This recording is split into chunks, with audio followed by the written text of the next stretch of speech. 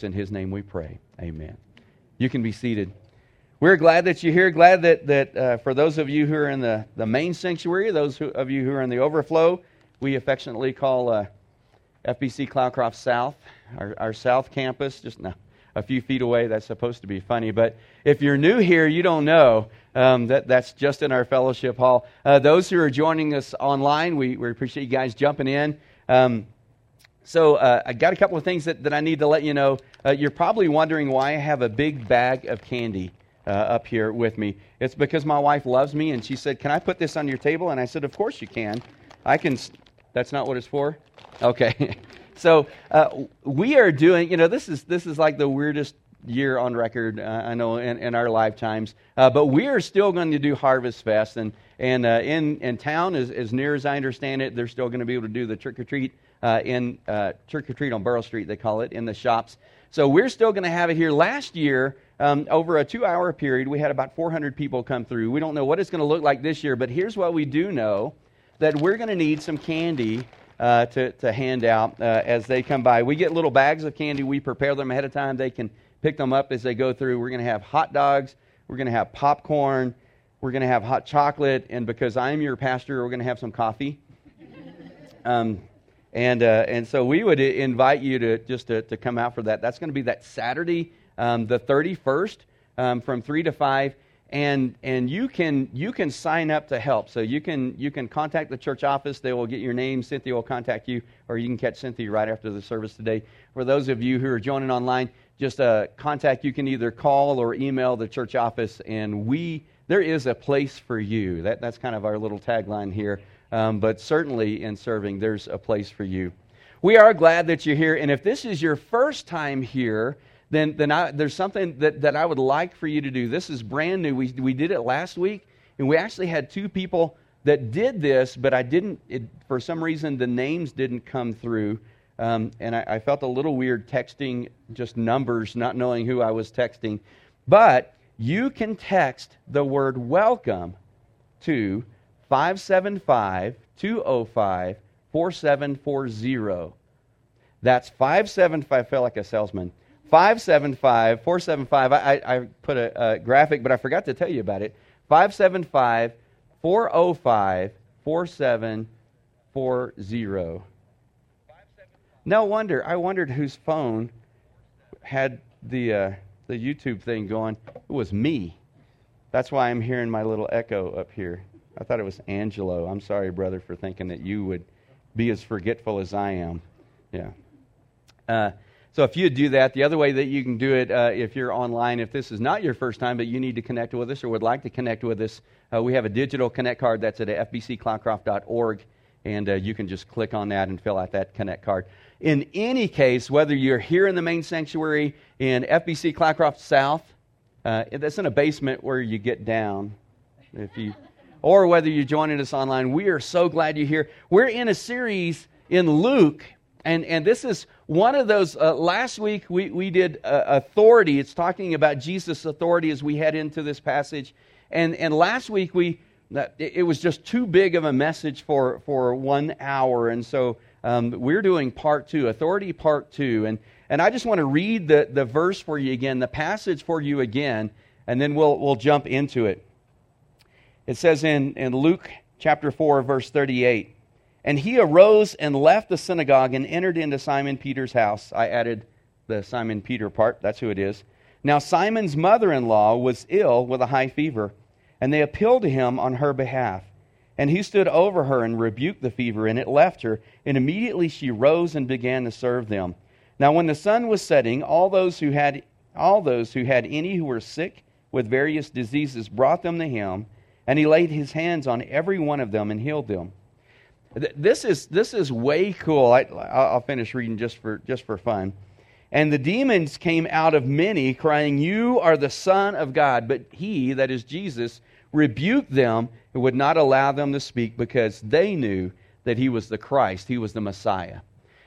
Jesus, if you remember, he just comes out. He's really just kind of getting started in his ministry, but already word of this amazing rabbi has gone out, and people are coming in droves to hear him. And so that had just happened. He had just finished teaching in the synagogue, and now he goes to Simon Peter's mother-in-law's house. That gets a little confusing.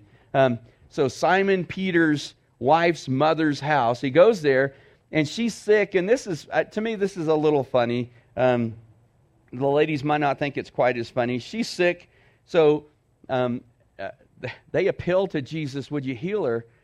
And he does, and I don't know if they ask her to do this or she just did it, but it'd be like, hey, I'm glad you're feeling better. Can we get some supper? You know, do you mind fixing us some dinner? And so she served them, she waited them, she got them dinner. The point of that, I believe, why Luke included that, was her healing was complete. When Jesus healed her, how many of you ever been sick and you had a fever and finally the fever breaks and you feel better? And you get up and take about 4 steps, and then you realize how tired and weak you are, and sometimes that takes another week to recover from an illness like that. She didn't need any recovery time. He healed her. She gained her strength back and got up and served them. And that wasn't, popping something in the microwave. In order to make a dinner for, no telling, I mean, we know there are 12 disciples. There are probably 15, 20 people there at least. How would you like that? Get up off of your sick bed, and now you get to serve 20 people dinner and make it from scratch. They didn't know any other way. Jesus healed her completely. And I want to kind of unpack this a little bit for you. I heard this. I've been watching a lot of conferences. Everything is online these days. And I heard a guy say this, and I'm going to steal it from him. We're going to double click on this. Yeah, you see, no, it was way cooler when he said it. But we're gonna camp out on this just a little bit. Jesus healed Peter's mother-in-law, and what happened was basically, in Mark, the way it reads, the whole town showed up at their doorstep, and Jesus healed people well into the night, through the wee hours of the morning.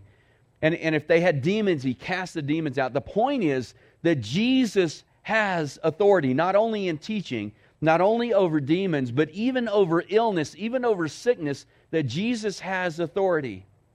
And so let me just give you the big idea, and then we're going to kind of jump into this a little bit. When you don't understand what God is doing, you can trust who God is. Does that make sense to you?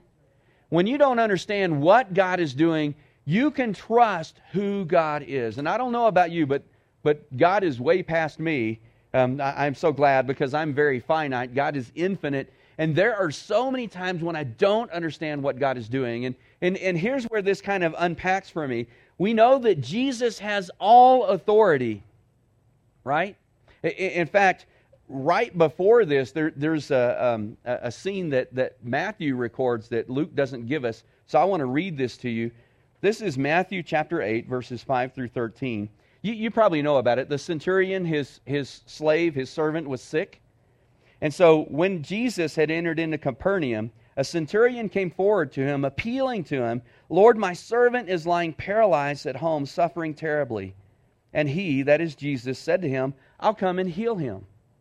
But the centurion replied, "Lord, I am not worthy to have you come under my roof, but only say the word, and my servant will be healed.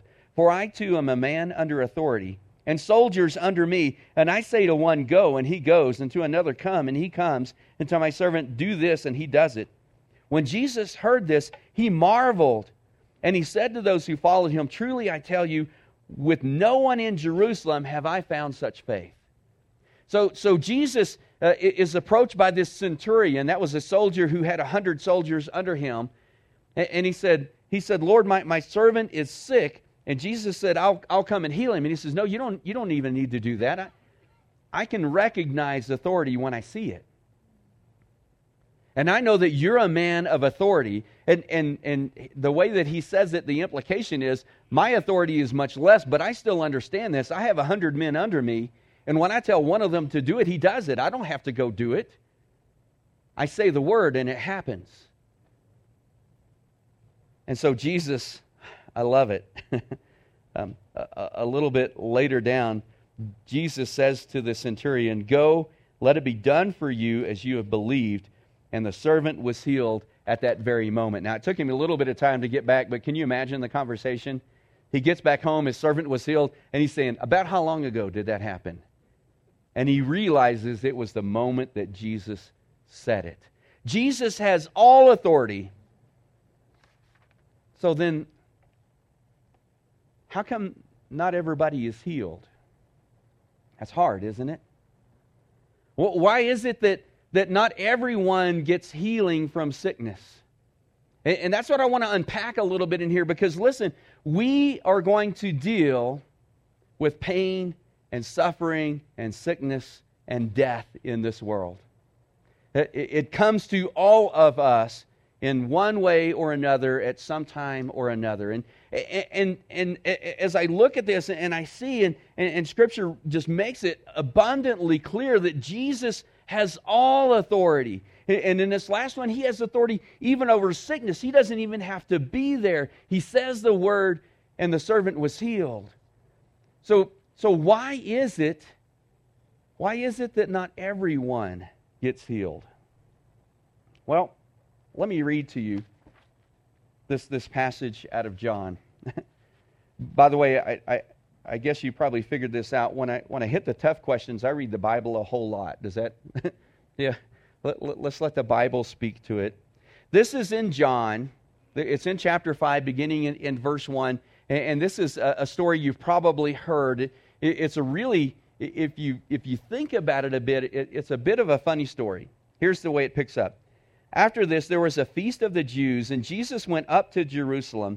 Now, you guys just know this. This is just a little fun fact. No matter where you are, you have to go up to Jerusalem, because Jerusalem's up on a hill. You know, I grew up in Texas, so you would go up north and down south, but you always go up to Jerusalem. And now that we live in Cloudcroft, it's kind of that way too. You go up to Cloudcroft, you go down to Alamogordo, down to Mayhill, right? Okay. Anyways, so they went up to Jerusalem. Now there is in Jerusalem by the sheep gate a pool in Aramaic called Bethesda, which has 5 roofed colonnades. Again, let me just point this out. Luke gives us incredible detail because it happened. And we can check it out. So Luke gives all of this detail, and then he says here in verse 3, in the colonnades, there lay a multitude of invalids, blind, lame, and paralyzed. So picture the scene. There's this pool in Bethesda. There's 5 colonnades, and you walk up on it, and the scene is, I'm just guessing, it doesn't say, but 100 or hundreds of people that are lying there around, and you've got lame, you've got paralyzed, you've got blind. And all of them laying on their cots. And there was one man there who had been an invalid for 38 years. There's 100 or so people here. And Jesus zeroes in on the one man who had been an invalid for 38 years. When Jesus saw him lying there and knew that he had already been there a long time, he said to him, "Do you want to be healed?" The sick man answered, "Sir, I have no one to put me into the pool when the water is stirred up. And while I'm going, another steps in before me." Now let's give a little bit of background we don't get from here, but there was I don't know if you call it a myth or a story or a tradition, that an angel would come and stir the waters and the first one in would get healed. The Bible doesn't really comment on this at all, but that's why the man was there. He thought that might be the case.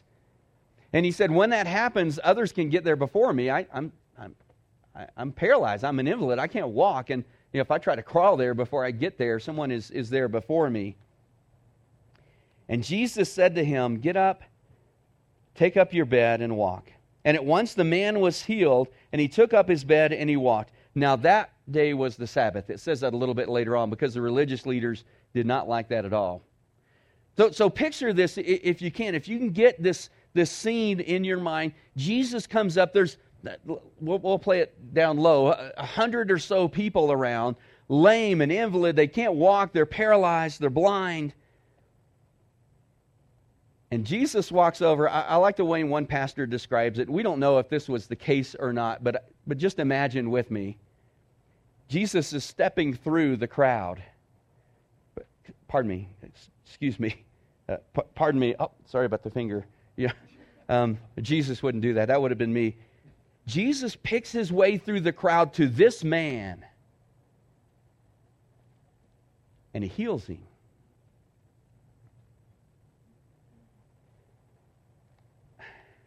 Why is it that some people are healed and not others? We know that it's not because God is unable, because He certainly is able. Jesus has all authority. He is able to heal anyone. He's able to heal everyone.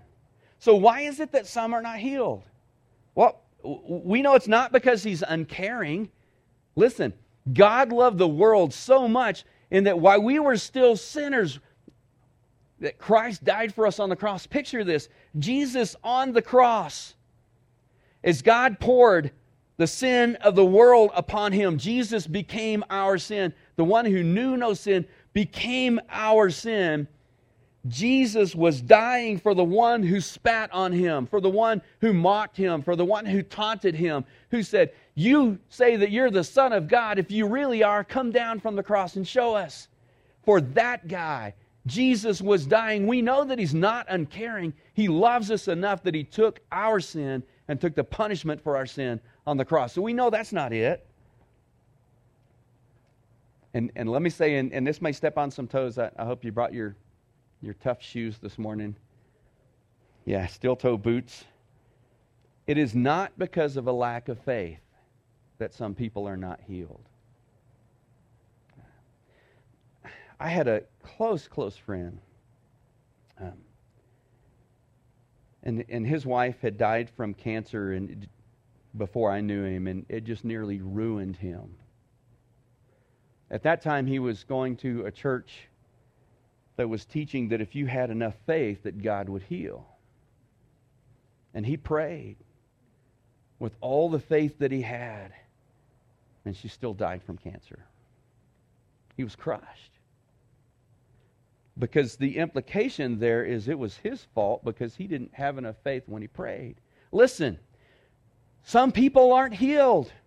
And it's not because of a lack of faith. Let me just point out a few things to you. The man at the pool, he was with a lot of people who needed healing, wasn't he? I mean, yeah, that's the scene that we have. Everybody there basically needed to be healed. And Jesus healed how many? One of them. I mean, unless he healed others, and Luke didn't tell us, but Luke just got through telling us. This is John that I'm reading this in, but Luke told us, you know, when he healed everyone who came to Simon Peter's mother-in-law's house. Did I get that? That's hard to say. Simon Peter's mother-in-law. I want to get a drink of water to make sure I get that right. The man at the pool was with a lot of people, and one person got healed. The man at the pool didn't even ask Jesus to heal him. You get that? He didn't even ask. Jesus said, "You want to be healed?" And the guy says, "Well, how can I? The waters stir and somebody gets there before I do." And Jesus says, "Pick up your mat." He didn't even ask. He didn't even pray. The man at the pool didn't have faith. Did you catch that? Now, what we don't know from this part, a little bit later we see, like the next verse, the religious leaders, "What? Somebody got healed on a Sabbath? Are you kidding me?" And they come to him and they said, "Who did that?" He's like, "I don't know. This guy told me to pick up the mat, and I picked up my mat, and I'm walking." You know. And later Jesus comes to him and talks with him, and I think later the guy got saved. The guy didn't have any faith. He didn't even know who Jesus was. He wasn't seeking it. He wasn't asking for it. He didn't have any faith. He wasn't the only one who needed it. And yet Jesus healed him. Jesus has all authority. And since Jesus has all authority, then we need to submit to Him in every area of our life. Man, that's hard. That's not a one-time thing. That's not a once-a-week thing. That's not a once-a-month thing. That's like an every moment of every day kind of thing. That we submit to Him in every area of our life. Let me just mention a few people that we know.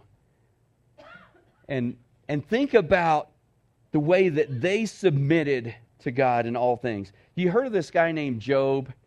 Now if like you're new to Christianity and new to reading the Bible, it looks like Job. In fact, in English, it needs an E on there for it to be Job. You lengthen the vowel. I don't know if you know those rules. I learned that in Spanish, by the way. I didn't learn much in grammar in English. Job had everything taken from him. He lost his family, not just his kids, but his grandkids. They were all together one day having a big family. I don't know why Job wasn't there, but a big family get-together. Isn't that cool? If you think about a bunch of brothers and sisters with all their kids, did you do that when you were little? You get together with your cousins and, man, you're hanging out. They were probably out there playing football, Cowboys and Redskins. No, I don't know how that worked. That's the way we did for Thanksgiving. The roof collapsed and they all died, every single one of them. All of Job's cattle lost. And then, when Satan comes back to God, God says, how's it going with Job over there? And he says, well, yeah, he's still going to trust you because he's still got his health. Have you ever heard someone say that? Man, it's been a rough year, but I still got my health. And God said, all right, just don't kill him, but you can do whatever you want with him. And God allowed Job, this is a view that we get, to be smitten. This is gross. You guys, here's a good way to do a diet. Just let me explain this to you. He was smitten with boils. I'm from Texas, so boils would have been what I'd said there, but I've been away long enough. Boils. And these are oozing sores. And he sat there and would scrape them and just sit in the mess. Anybody want a good sticky cinnamon bun right now? Can you imagine? And such pain to the point that Job's wife said, why don't you just curse God and die? Job, just get this over with. Job said, though he slay me, I will hope in him. I will trust in him. No matter what, Job said. Now, I don't know. I think I'd be praying for healing. I mean, maybe Job did and we don't know. Three buddies, we know the three amigos in the Bible, Shadrach, Meshach, and Abednego. Shadrach and Benny, if you're VeggieTale fans. They were brought before the king because when the trumpet sounded, everyone was supposed to bow to the statue of the king and worship the king. And they didn't. They were brought before the king and they were told, you do this or you die. And their answer in verse 17, if this be so, in other words, we're not going to do it, and if you feel like you have to kill us, if this be so, throw us into the fire. Our God whom we serve is able to deliver us from the fiery furnace.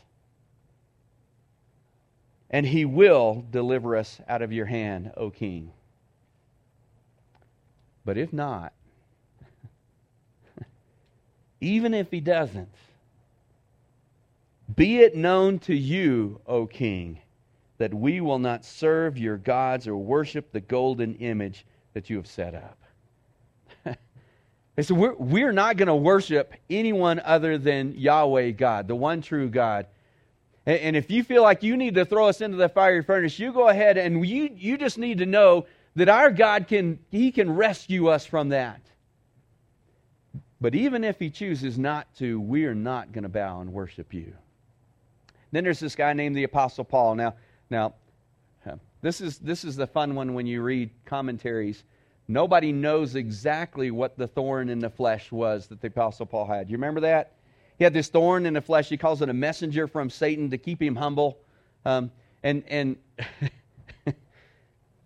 I have heard all kinds of wild speculation. One of the craziest ones was that Paul had been married, and when he came to faith in Christ, his wife left him, but she kept harassing him.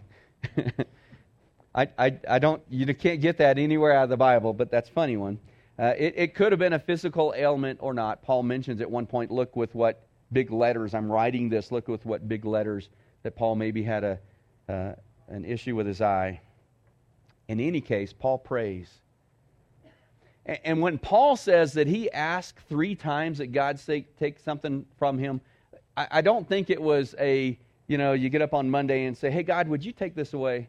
And then he forgets about it for a while, and a month later, oh, yeah, God, that thing I asked you about, could you take that? I think 3 seasons of prayer, he prayed earnestly and intently and probably even fasted as he prayed. And finally, God says, no. My grace is sufficient for you. Paul, my power is perfected in your weakness. And I think it was Jesus himself who said it to Paul. And then in more modern times, you ever heard of a lady named Joni Eareckson Tada? At 17 years old, a phenomenal athlete was diving in the water, thought that she could make the dive and pull out in time, hit her head, and everything went limp. They pulled her out of the water, only had use of one side of one of her arms, a little of the other, but paralyzed from the waist down. And she sought healing. She prayed as she went to doctors, to specialist after specialist, and prayed earnestly and begged God to heal her. You know where she finally came to? Here's what she says. She says, God's goal is not to make us comfortable. He wants to teach us to hate our transgressions as He grows our love for Him. She finally came to the place that I guess the Apostle Paul did and said, you know what, God? Your grace is enough for me. Let your power be made known in this weakness, in my weakness. Man, I know that tough stuff happens. And I would expect for every single one of us, if we have an illness or there's someone in our family who has an illness, I expect for us to pray for healing because Jesus still heals today. I would expect that. And I would expect us praying, expecting a yes.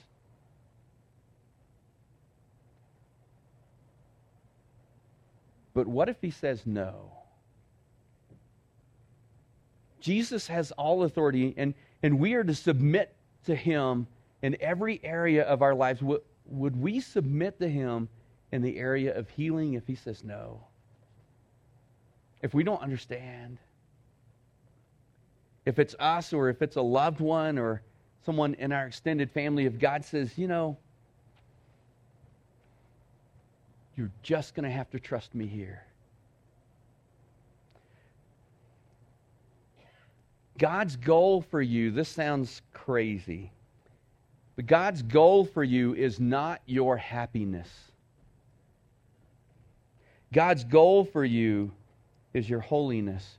You see, for each and every one of us, God wants to make us into the image of Jesus Christ. He wants to change us from the inside out. We want to change from the outside in, don't we?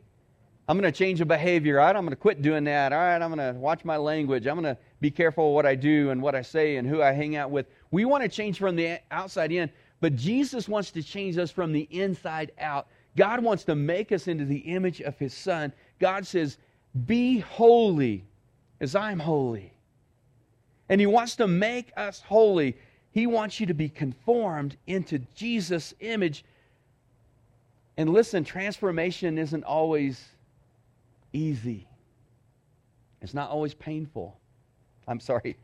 It isn't always painful, thankfully, but it's not always painless either.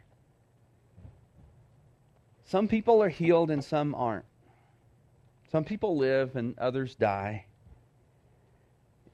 And as hard as I try to understand that and get my mind around it, why that is, the real answer that I come to is, I just don't know.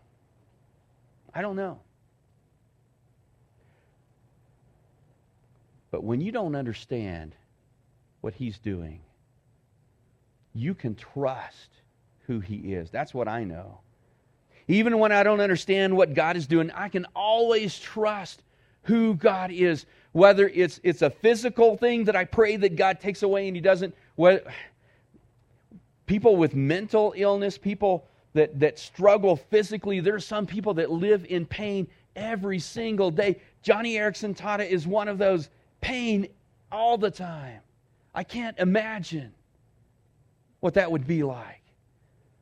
Mental, emotional, spiritual. When you don't understand what God is doing, you can trust who God is. Do you believe that? Let me tell you 3 things about God that you can get a hold of that will help you to trust Him. 1, God loves you more than you could ever understand. He has proved it. He's demonstrated His love for us. That while we're still sinners, Christ died on the cross. He loves you. The second thing is, God knows what's best for you. I know, man, and when somebody is hurting and suffering, there's no way in the world I'm going to tell them this is for your good. But here's what I will tell them. You can trust God because God wants what is best for you, always. And He knows what's best. And the third thing is that God can always do what's best. When you don't understand what He's doing, you can trust Him because of who He is. And listen, things might get crazier in our world than they are right now. I don't even ask that question that I know some of you are thinking, well, how could it get worse than this? I don't even ask that. But I read at the end of the book, and I see some things there where it gets pretty crazy. But I skip ahead to chapter 17 and see that He's already won. Today, I don't know what you're struggling with. I don't know if it's a physical thing, an emotional thing, a mental thing. You got a call from someone just before service who's really struggling with something, and prayed for him.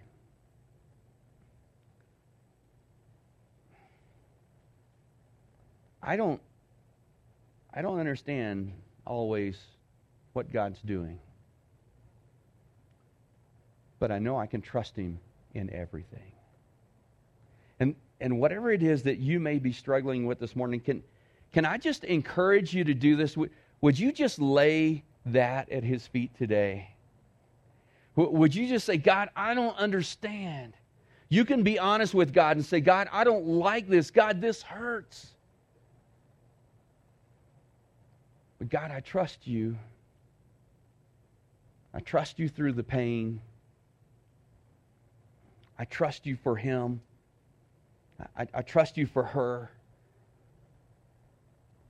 God, I don't understand, but I trust You because of who You are.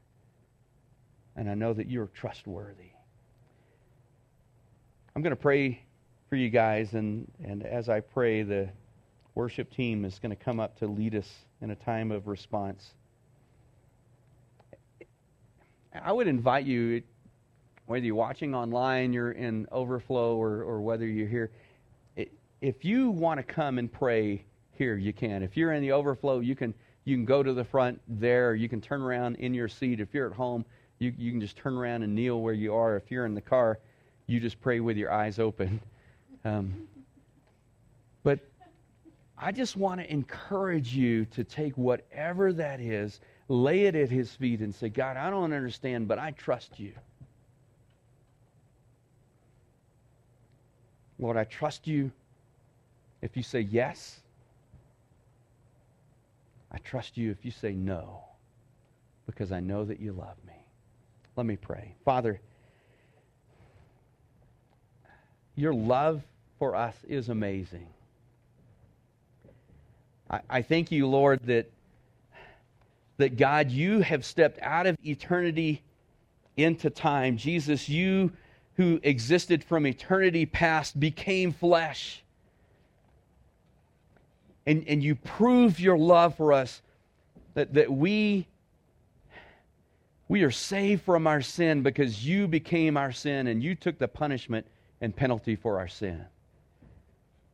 And so, Father, the burdens that we carry today, I pray that you would allow us to lay them at your feet.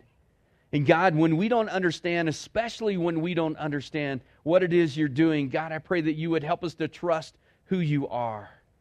That we can trust you when you say yes. We can trust you when you say no. Lord, we can trust you when we don't hear anything back when we pray, because we know who you are.